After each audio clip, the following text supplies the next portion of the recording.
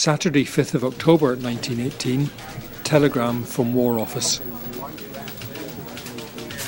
To Mrs Mary Ann Adams, Lissadine, White Cross, County Armagh.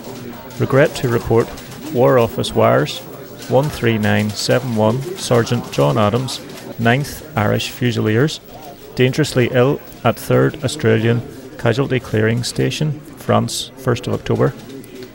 Gunshot wound at right thigh. Regret permission to visit cannot be granted.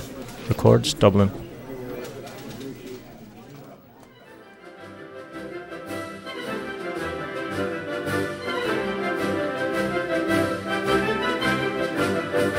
John Adams' Letters from the Front podcast for October 1918. This podcast looks at life in World War I through the letters of John Adams, who was 23 when he joined up in September 1914. He served with the 9th Service Battalion, Royal Irish Fusiliers, and was involved in many significant events on the Western Front, particularly Passchendaele. These are his words, read by his grandchildren, and narrated by his great-grandchildren.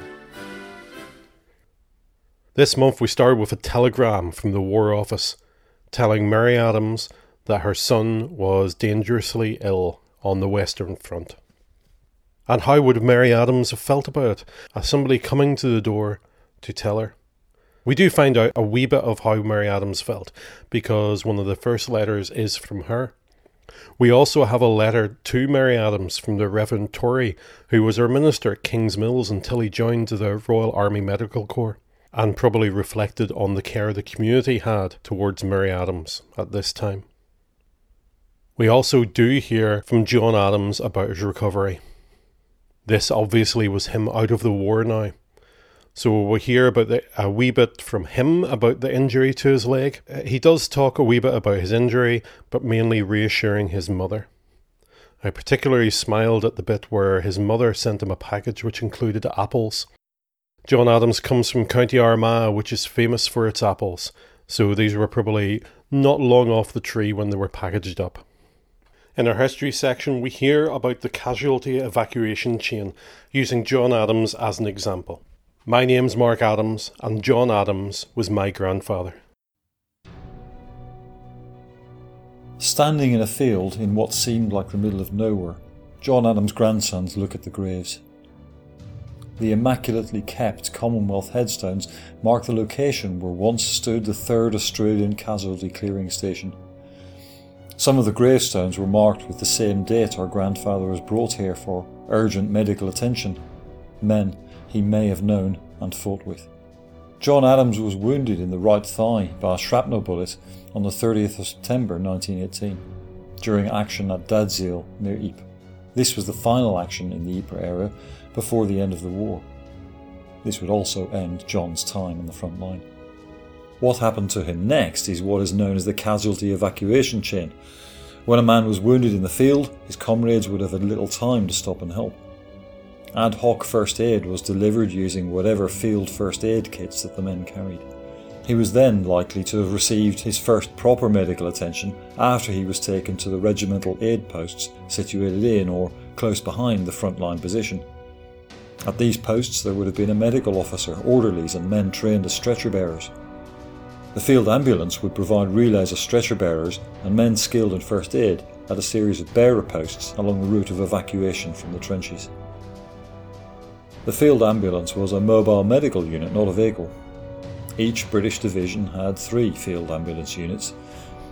Not only did they provide the stretcher bearers, but also established main and forward dressing stations where a casualty could receive further treatment. The idea was either to have the men in a condition that they could be evacuated to a casualty clearing station or back to the line. Once treated at a dressing station, John would have been moved back several miles to the casualty clearing station. This might be on foot, on a horse-drawn wagon or motor ambulance or lorry.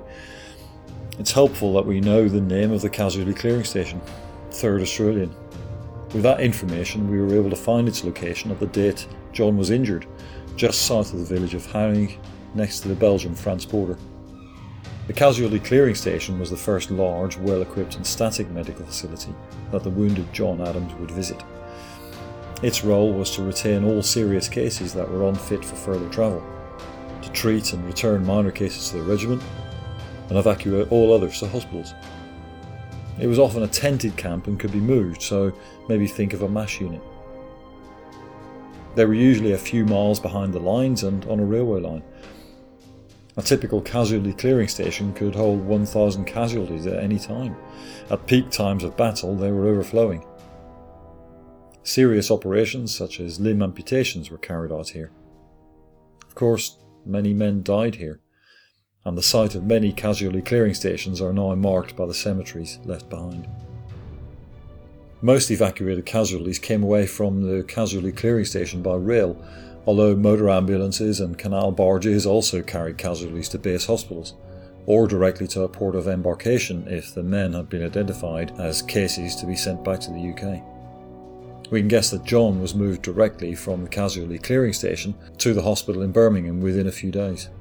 South General Hospital in Birmingham was located in Birmingham University, with over 1,000 beds available for men injured in the war. As we read in the letters, within a few weeks, he was moved to the Mater Misericordiae Hospital in Dublin. While all this was happening to John, his mother received a telegram that no mother wanted to receive, not knowing, as she read it, if he was still alive or had died.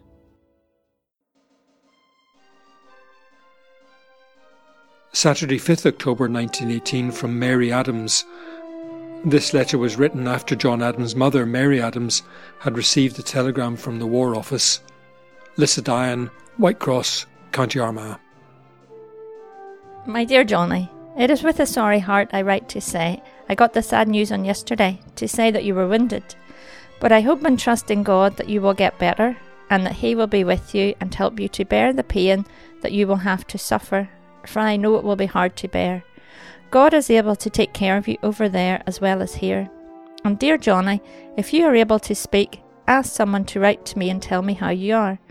We wired back to the War Office, but we got no word. We all send our kind love to you. May God in heaven be with you, my son. Ever your loving mother, Mary Adams. Wednesday, 9th October 1918, 9th Royal Irish Fusiliers, Ward C11, 2/1st Southern General Hospital, Dudley Road, Birmingham. My dear mother, I suppose you will be glad to get this note from me, and to know that I am in England once again. I am sure you have had all sort of thought this last few days, but don't worry, I'm all right. I am happy as a king. I got wounded through my right leg, so my only trouble is that I have to lie on my back. It will be some time before I can walk again. So I hope you will forgive this writing, as it is not very good. The nurse here who is attending me comes from Monaghan, and I'm the only Irish boy in the ward, so you need not fear for my treatment. I have got no writing paper or stamps, nor money to buy them, so you may forgive this short note. I hope you can make out the address. Tell Jimmy I've got 6 inches of a beard on and no razor to take it off. Goodbye, your loving son, John. Tuesday, 15th October 1918. Please excuse this short notes, as I cannot sit up in bed long at a time. You see, my leg is in splints to keep it still. Well, this is all the time, so I will close for present, hoping to hear from you soon. I may have the pleasure of spending Christmas at home this year. Goodbye, your loving son, Johnny. Friday, 18th October 1918, probably in Southern General Hospital, Birmingham. My dear mother, just a few lines to answer your ever welcome letter, which I received all right this evening. And I am glad to know that yourself and all at home are still enjoying the usual good health. So as for myself, I am going on as well as can be expected. I thank you very much for what you sent me. It is really too much of you. I had a letter from Jeanie a few days ago, and also a parcel today with cigarettes in it. So I have got as much as will keep me going for a good while. I am sorry to hear of Mrs. McComb's death. It must have been a shock for the boys. I suppose none of the girls are at home. Mr. Rentoul also had a short reign over here, but the German shells have no respect of persons. They kill and maim whatever comes their way, but it is all in the fortunes of war, rather the misfortunes. Well, dear mother, I am getting along first rate. I have still my leg in splints. I have still got 6 days to lie on my back before they take them off. You see, it takes the artery so long to knit and heal up. But I will be running about in a few days again. I hope Jimmy is not working too hard, but I suppose that most of the work is finished. Tell him he can write a few lines some night at his time. I suppose the dances will soon be starting for the winter. I was telling you they were talking of sending a few of us across to Ireland when I first came here. But as I was not able to be moved at the time, I did not hear anything more about it until this evening, when they came around and took the names of all the men belonging to Ireland. So whether they are going to send me across or not, I don't know. Well, I think that is about all tonight. I will close now.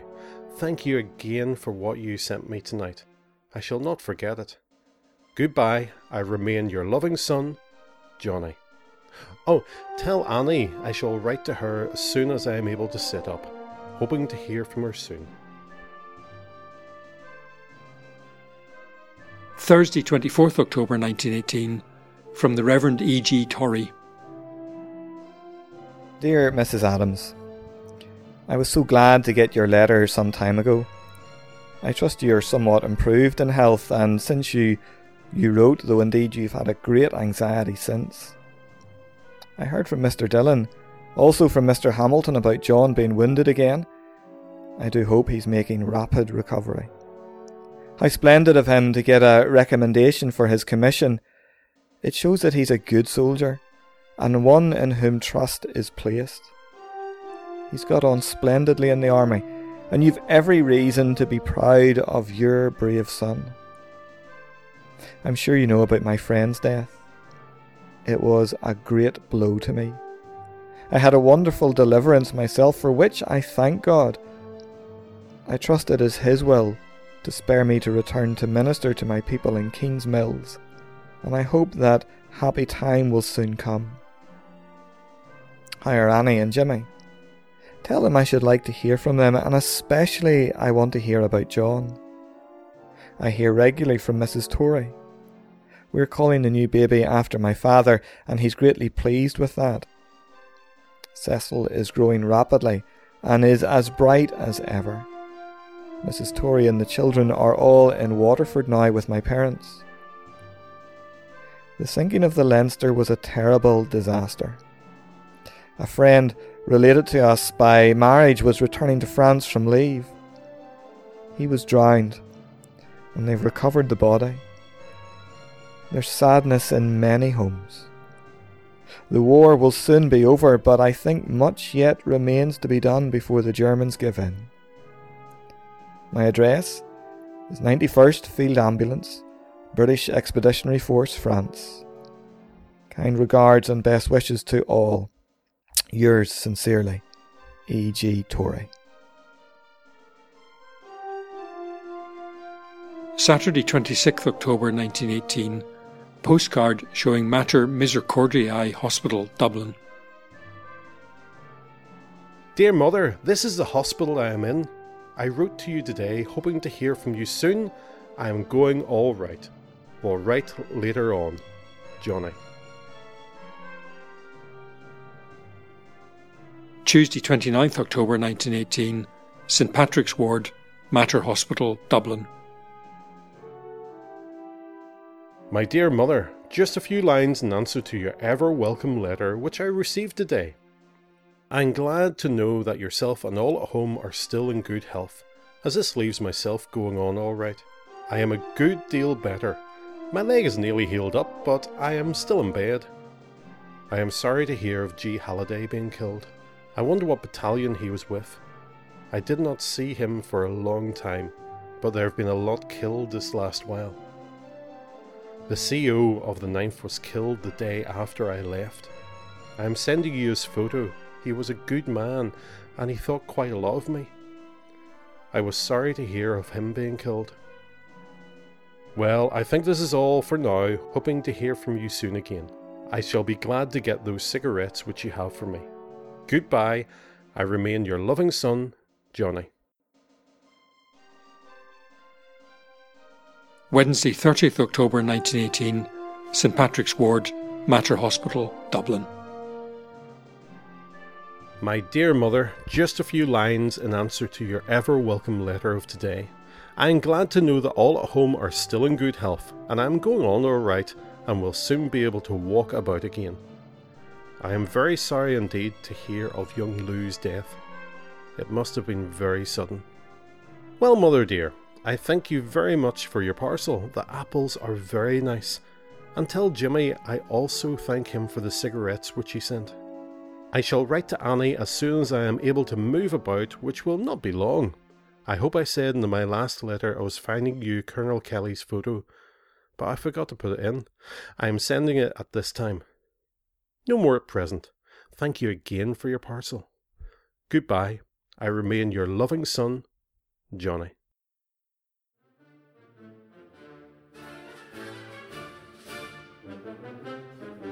Thank you for listening to John Adams, Letters from the Front podcast. To find out more about John Adams and his family, visit www.johnadams.org.uk/letters. The history of the 9th Service Battalion, Royal Irish Fusiliers, during World War I is taken from Blacker's Boys. Visit them at www.9thirishfusiliers.co.uk with the number 9. Podcasts will be published 100 years after the letters were written, so will be published nearly every month. If you would like to contact us with comments or reactions, the email address is letters@johnadams.org.uk. This has been a Mark Mess production.